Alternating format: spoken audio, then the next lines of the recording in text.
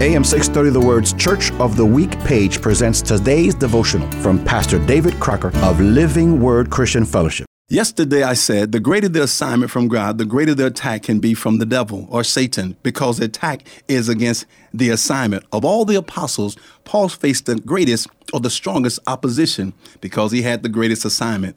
The attack was against the assignment in his life, and the same can be said about you and I. We are destiny's child, and what we have to do is find, follow, and finish the destiny that God has for us. We ask God for less challenge, and God responds with more grace. And I'm sure that Paul did not want to endure all that he endured.